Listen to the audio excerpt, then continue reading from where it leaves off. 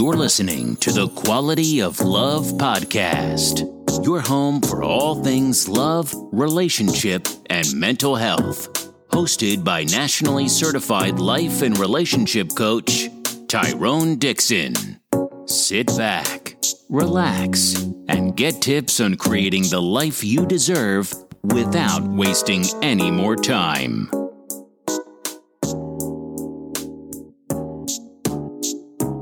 Welcome to the Quality of Love podcast. I'm your host, Tyrone Dixon, nationally certified life and relationship coach, husband, father to two beautiful princesses, and CEO and founder of A Rose Through Concrete Consulting. Thank you guys for taking the time out to listen in with us tonight. We really appreciate it. You guys have made it to another hump day. That means we have another Wednesday question and answer episode geared up and ready for you guys to go. Before we get into the question and answer episode, I just want to say to anybody that has not done so yet, please make sure you go back to any of my social media handles. It should be all of them now.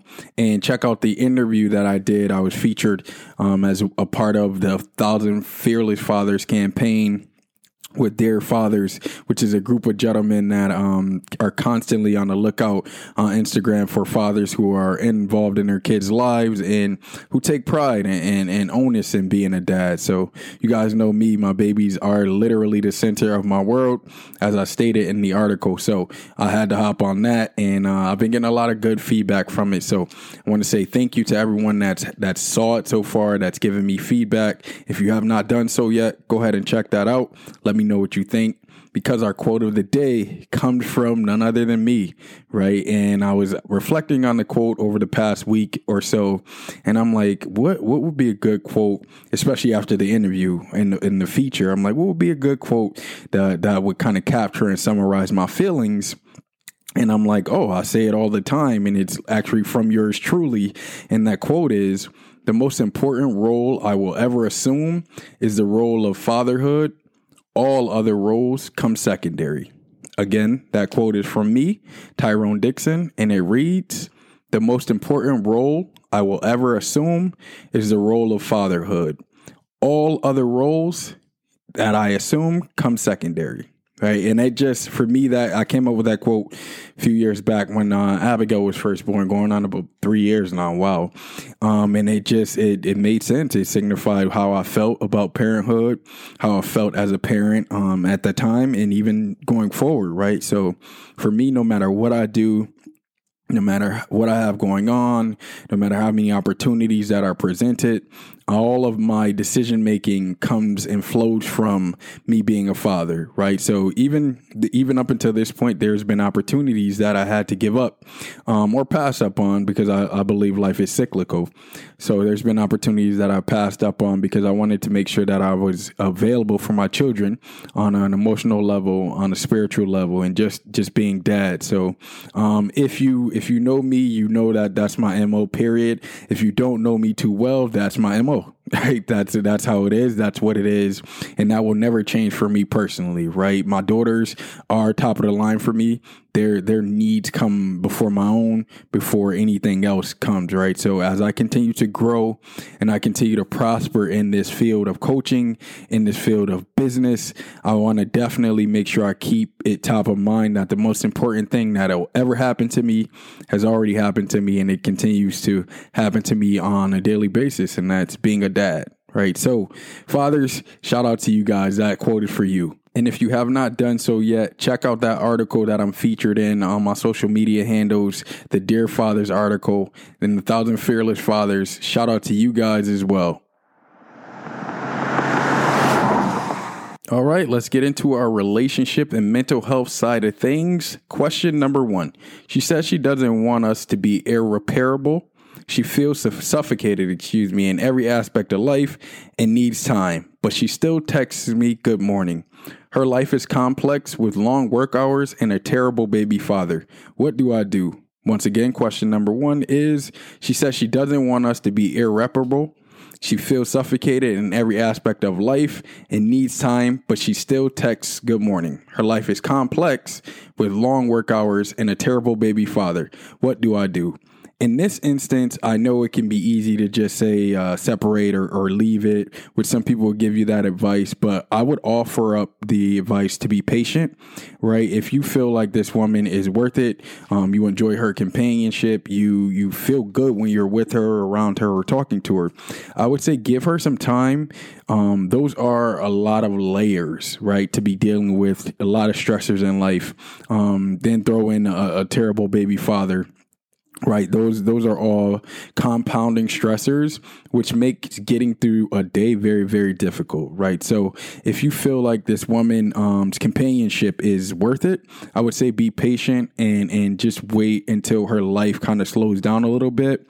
But when in doing so, I want you to be extremely careful that you're not over compromising yourself and over compromising your feelings, right? And that means simply not being realistic with yourself, right? If you run into a situation where you feel like you can't express yourself or you don't feel comfortable expressing yourself and your needs and identifying your needs in the situation with this woman, then I think you could be setting yourself up for failure because a baby father isn't going to go away unless she gets a new job. Those long work hours aren't going to go away, right? So if you keep kind of falling back or sitting back and playing the patient role, it can get a little dangerous for you because you'll get lost in terms of being able to identify your feelings and identify if you truly want a relationship with this woman or if it's something that you've been chasing for so long that you just feel like you got to assimilate once you actually get her, right? So I say be patient, but also be mindful of your own feelings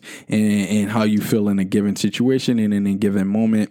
And if you feel like you're compromising yourself too much or you're bending over backwards too much for this woman, then I would invite you to create some distance between you guys. Because like I just said, the long work hours aren't going to go anywhere or the baby father isn't going to go anywhere, unfortunately, right? Which is just, it's entering you into a situation that could be very, very volatile. Question number 2. I don't believe in love. I never have, and I never will. It's never worth the pain that you feel. What should I do? Once again, that question it comes as a statement and question, I guess. I don't believe in love. I never have, and I never will. It's never worth the pain that you feel. What should I do? It sounds like you may have had an experience, and please feel free to shoot me an email back if I'm just making assumptions out of nowhere. But it sounds to me like you've had an experience with heartbreak or a relationship in the past in which you had your heart broken and it didn't turn out well, which is causing you to kind of build up a defensive wall to love, which by no means am I judging you or am I saying you're wrong for that. I've had my share of heartbreaks and I know that it hurts. It's an extremely painful thing to experience. You can feel like you're almost empty in a lot of cases, right? You're a walking shell of yourself.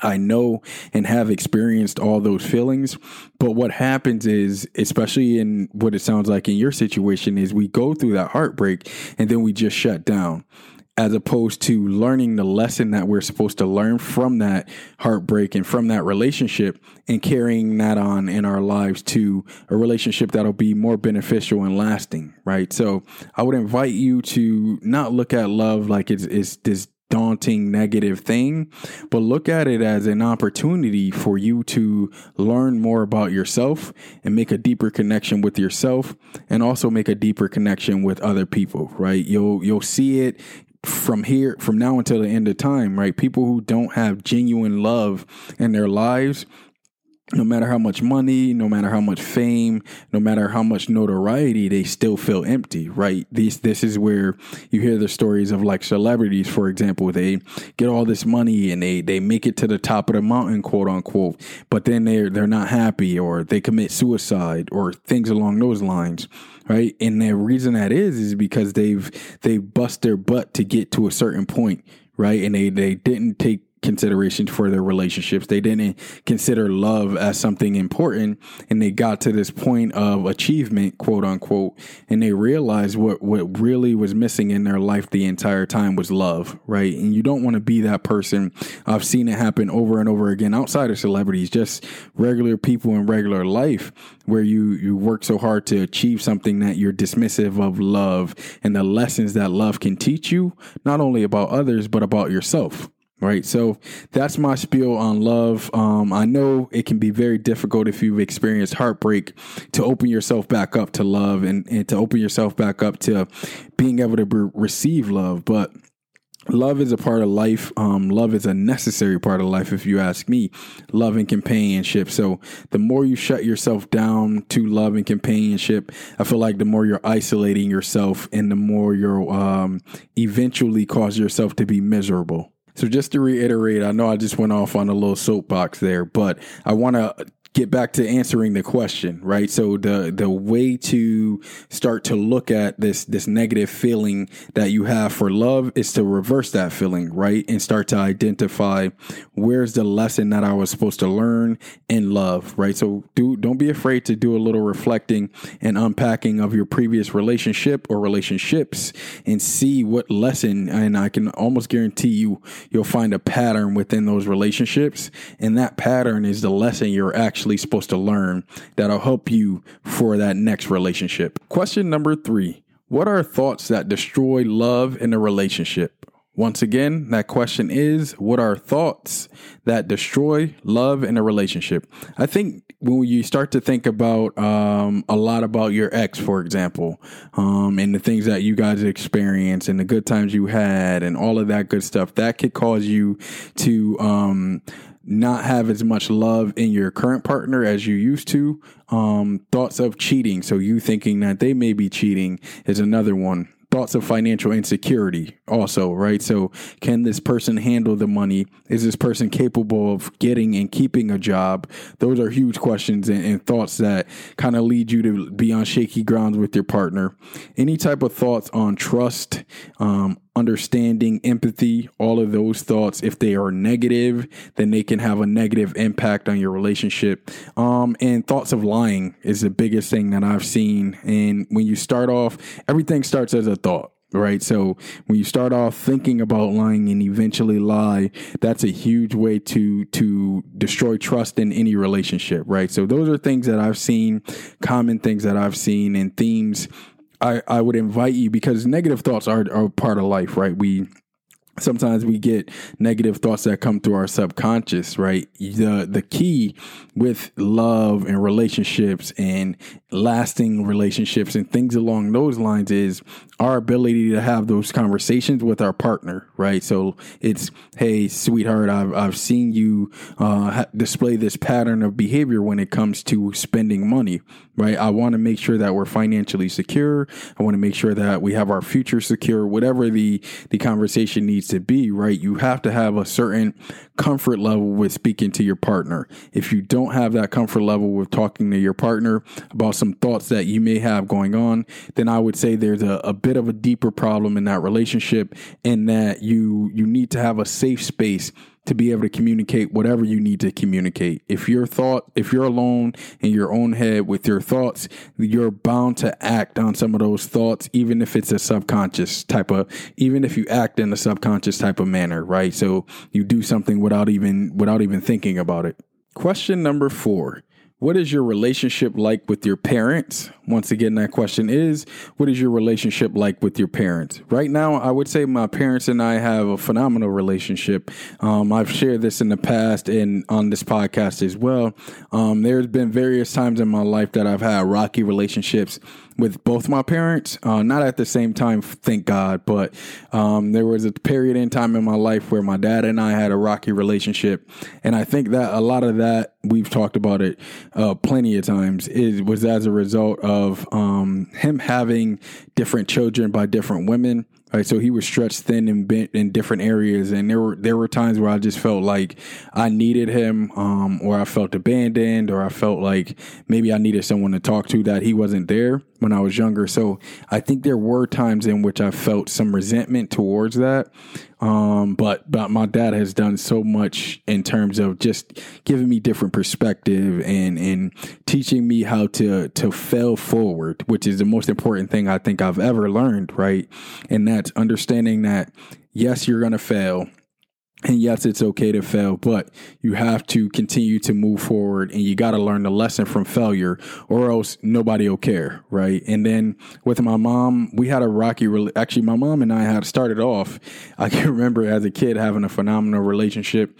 We would spend a lot of time together because my sisters, who were a few years older than me, they went to school. So it would just be me and my mom hanging out. Again, it was a phenomenal experience to have my mom be my best friend pretty much from an early age. But my mom eventually started to struggle with substance abuse. And I think probably early teens, so from 13 to about 18 to 20, to be frank with you guys, I really, really, really, really felt a ton of resentment towards my mom. I felt like she abandoned me and when I needed her, and she knew me better than anybody else. And for her to choose substances over me, I couldn't selfishly, I couldn't get past that. I also given myself some grace for the time I was a kid. Right. So I didn't understand the addiction that is substance abuse and what it can do to a person's brain and the damage it can cause. So one thing that I always say that I'm thankful for moving forward is just being able to see my mom's life come full circle. The relationship that my mom has with my daughters, I couldn't even have prayed about that relationship, right? she's A1. We say A1, and that just means top of the line when it comes to being a grandparent. I've not met a grandparent that's more willing to engage with their grandchildren, willing to play and explore and get creative with their grandchildren. And for me, it's just so amazing to see her come full circle, because it reminds me of a lot of the things that we did when I was my daughter's age and a little older. So to get back to answering your questions, I would say that my relationship with my parents right now are phenomenal. It is my hope and prayer. It's something I think about quite a bit, for them to see me at a high level of success one day, and that I'm able to return a fraction of the things that they've given to me as a man and as a person, right? So that's one of my biggest goals, is to be able to get them in a position where they don't have to work, or they can kind of live and move freely and be who they want to be, and not who society is forcing them to be. All right. So, yeah, if you can't tell that I'm in a really happy space when it comes to my parents right now. And the reason why I don't mind going off on that little tangent with my parents is because I haven't always been in a good space with them. Right. There have been times where my parents and I have had rocky relationships. So it's just really, really dope to be at this point with my parents. And if you are someone who holds grudges toward your parents, I would invite you to try to look into understanding, no matter what their issue is, no matter what they may struggle with. Look into understanding, because it's very hard to have come up during the time your parents came up, right? I think back to substances when my parents were younger, right? Because they both got involved in substance abuse in some way, shape, or form. But I think back to where my parents were younger, and like heroin was the thing, or crack, or whatever it was. And like the way that was viewed upon is like weed today, right? You see people smoking weed and it's like, yeah, okay, whatever. They're just smoking weed. But during their time, it was heroin, and crack was the weed of the time, which, you know, they probably went in not having a full understanding of the substances that they were dealing with. Or even if your parents are into domestic violence or anything like that, a lot of that is tied into what we saw when we grew up. So try to give a little grace and understanding to your parents if you're in a bad spot with them. If you are fortunate enough to have your parents in your life, or they're alive, then you're extremely blessed, right? And don't ever take that for granted. Question number 5. Are we searching for love to escape ourselves? Once again, that question is, are we searching for love to escape ourselves? I think in some cases, yeah, that is an absolute 100% accurate statement. And in those cases, I typically see like a childhood wound that has not been healed, right? So if you didn't get the love and affection that you feel like you needed in childhood, I've certainly seen people like look for that love and that empathy and that safe space in other people. people. And then the second they don't find it in their partner, they leave their partner and then they bounce around onto a relationship, right? So I think there are instances in which people are searching for love in order to escape themselves or escape some of the deep trauma and things that they have to deal or need to deal with. I shouldn't say have to deal with, need to deal with in order to get to the proper love, right? Which is why I'm always saying that it's very, very important for you to love yourself first before you love anybody else, right? Because when you love yourself, you're allowing the proper love to come into your life, right? And it makes it easier to decipher the real love from the fake love that people will give. Because inevitably, you will have your experience with fake love. It's just the world we live in, the society that we're in. So you'll have your experience with that. But when you love yourself, it allows you and prepares you to be able to quickly separate from them people because they don't have the best interests at heart, right? So again, just to reiterate, I do think there are people in this world that are searching for love in an effort to escape themselves, but that's not everyone, right? It's very, very specific to the individual. And if you're fortunate enough to have found the love for yourself, then it means a little bit different. It looks a little bit different when you're loving someone else. Question number 6. My mother is forcing me to live out her dream. What can I do? Once again, that question is, my mother is forcing me to live out her dream. What can I do? I think you want to do this as with a certain degree of finesse and grace. But you have to have the conversation with your mom that this, whatever her dream is, it's not satisfying to you and it's not fulfilling to you. Right. I've seen this time and time again where people kind of live the dream of their parent or live out their parent's dream and they get to be an adult. Right. And they get into adulthood and they're absolutely miserable. Right. Because they're not living life on their terms. They're living life on mom and dad's term or their guardian's term, whoever the person is. Right. They're not living life on their terms. They're not doing the things that they want to do. Right. And it can be intimidating, but as soon as you possibly can, have a conversation with your mom and just express that whatever you're doing right now is not fulfilling to you. You want to try something that may be a little more fulfilling. And then if that fails, then you'll come back and try to do whatever she wants you to do. But if you continue to go, I can tell you with 100% certainty, if you continue to go along the line you're going now, living her dreams out, you'll eventually be miserable, not only with the dream, but her as well, right? You'll start to feel resentment towards her because it'll be a situation where you're like, I didn't want to do it. I expressed that I didn't want to do it. And you forced me to do it anyway, or you forced me to continue doing it. And now I feel miserable as a result of that. So it can be difficult. Mom might not like it, of course, initially. But she'll eventually come to respect your decision because she'll understand that she also does not want her child to be miserable in this short life that we have. All right, let's touch on this insight from a former narcissist. Question number 1.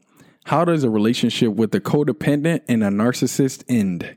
Once again, that question is, how does a relationship with a codependent and a narcissist end? I don't think that relationship ends typically, right? Because that is a perfect relationship for any narcissistic individual, right? You have someone, remember, just to kind of go back and reiterate this piece, a narcissist wants you to be codependent upon them. They want you to be just strictly thinking of them as a person that is going to provide for you, protect you, and they want to isolate you from everything that you've known or quote unquote considered normal. In a codependent relationship, that codependent partner it naturally flows for them, right? So they naturally attach to a person. And in this instance, they're naturally attached to the narcissist. So you're pretty much giving up all your control to the narcissistic individual. And that's exactly what they want, right? So that relationship probably will not end unless the narcissistic individual finds a new supply that they find more appealing. Right. But if you are the person that's the codependent person in this relationship, then this is not a good relationship for you. I would invite you to create some boundaries and establish those boundaries and stand firm on them, because the narcissistic person is probably really, really enjoying that relationship. Question number 2, how do I stop attracting narcissistic and toxic people? Once again, that question is, how do I stop attracting narcissistic and toxic people? My advice for you would be to create some really, really firm boundaries. One thing that toxic as well as narcissistic people hate is someone who has very, very strong boundaries. So for you, that means you're going to say yes to the things you want to say yes to and the things you want to do. And you'll say no to the things that you don't want to do or you don't want to say yes to, right? When you're around narcissistic and toxic people, they typically expect you to bend or fold in some way, shape, or form. So you say one thing, but you'll do another if they poke or they prod or they beg you enough. People who stand firm are the absolute worst when it comes to, or I should say worst for the toxic and narcissistic individual, because that means you're going to, again, do the things that you say you're going to do. Your actions are going to match your words, which means there will be no kind of cracks in your foundation of boundaries that these people can find and seep into and then try to destroy your life, right? So what you do first is establish some really, really strong boundaries. And the second thing you do to keep it really simple is you stand on those boundaries and you let the narcissist and the toxic person know that you're not folding and you're not doing things just because they want to do them. Question number 3, how does a narcissist feel when the partner sees right through them? Once again, that question is, how does the narcissist feel when the partner sees right through them? They feel intimidated, but they're not going to tell you. He's not going to tell you that, right? He's probably very, very intimidated when you're seeing right through his BS and you're holding him accountable for his actions. But continue to do that, right? Because he's going to pull out all the stops, so to speak. And when I say pull out all the stops for a narcissist, that means try to create ways to make you feel bad for them, to make you kind of ease off on holding them accountable for their actions, just because they want to, again, be the victim, which is one of their big characteristics is playing the victim. But don't back off, right? If you see through their BS, call them out on literally every single thing that they do. Hopefully it'll work out in a positive way for him. Right, he'll start to see the error of his ways and try to change them. If not, at the very least, he'll start to try to create some distance between you and him, because he only likes to have supplies that are easily susceptible to the BS that goes on and codependent upon them in a relationship, right? So for you, keep on pushing, keep on prodding, keep on holding him accountable for his actions, and he'll either change or he'll move on. Either way, it's good for you. Question number 4. What are some things that you have that are narcissists? Once again, that question is, what are some things that you have that a narcissist never will? That's actually a really, really good question. I've never been asked that question, but I think it's a good one. And the one thing that I'll say is compassion and empathy for fellow man, right? So that's something that a narcissist could never have, because they're so self-centered and they're always thinking about themselves and what they can get out of people. So having a compassion and empathy towards our fellow man, that's something that I'm very, very proud of. Because as I've shared in the past, and as a result, this became a segment for the Quality of Love podcast. But I was a very narcissistic individual myself for a long time. And I lack compassion and empathy for other people. Now that I have it, I see what it opens you up to, right? The quality of your relationships are deeper. The strain on your heart that you feel for others is genuine, right? It's not fake. You genuinely put your best foot forward. You genuinely give other people the benefit of the doubt. And it's such a free space to be in, as opposed to constantly being on high alert and thinking that someone's always out to get you. You have to get over on someone before they get over on you, or how can you maximize on a relationship and get the most out of it? Just when I operated in the narcissistic realm, I was constantly on high alert psychologically for just anything that could happen, and just constantly think about how I can flip relationships so that we're in my favor. No, I don't do any of that, man. It's take you for exactly who you are, right? I don't come into any situations with any expectations of you, or I don't come into any situations thinking about how I'm going to get over on you. It's a simple relationship, right? We have the opportunity to establish one. If it works, it works. If it doesn't, it doesn't. But I know certainly I won't let anybody get over on me, and I'm always looking for a win-win. Right. So those are all things that a narcissist will never possess. And if you have them, it just gives you a better quality of life. Although it may not appear that way, it really does, man. Just thinking in terms of where I used to be psychologically during my days as a narcissist and where I am now, a much freer spot, a much better psychological spot, whether they admit it or not. Question number 5.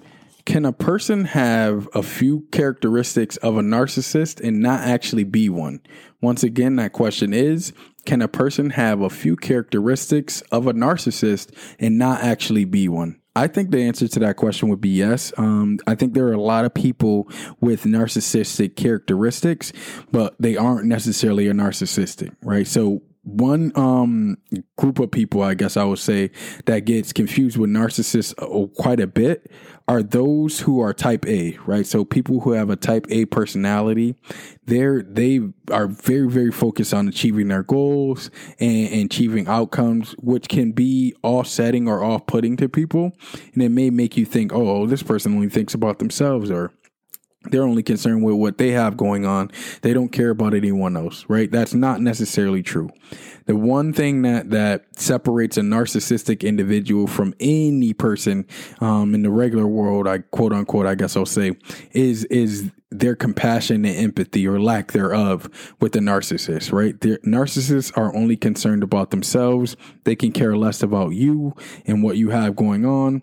Their only goal and focus is to make sure they can suck you dry or get whatever they can out of a relationship and not give anything in return. Right. That's the hallmark of a narcissist. And I don't think everyone's like that. Right. So again, you'll get people who may become self-centered from time to time and are really, really focused on their goals. That doesn't make them a narcissist, right? Because they still have compassion and empathy and want to see others win and want to see others achieve their goals as well.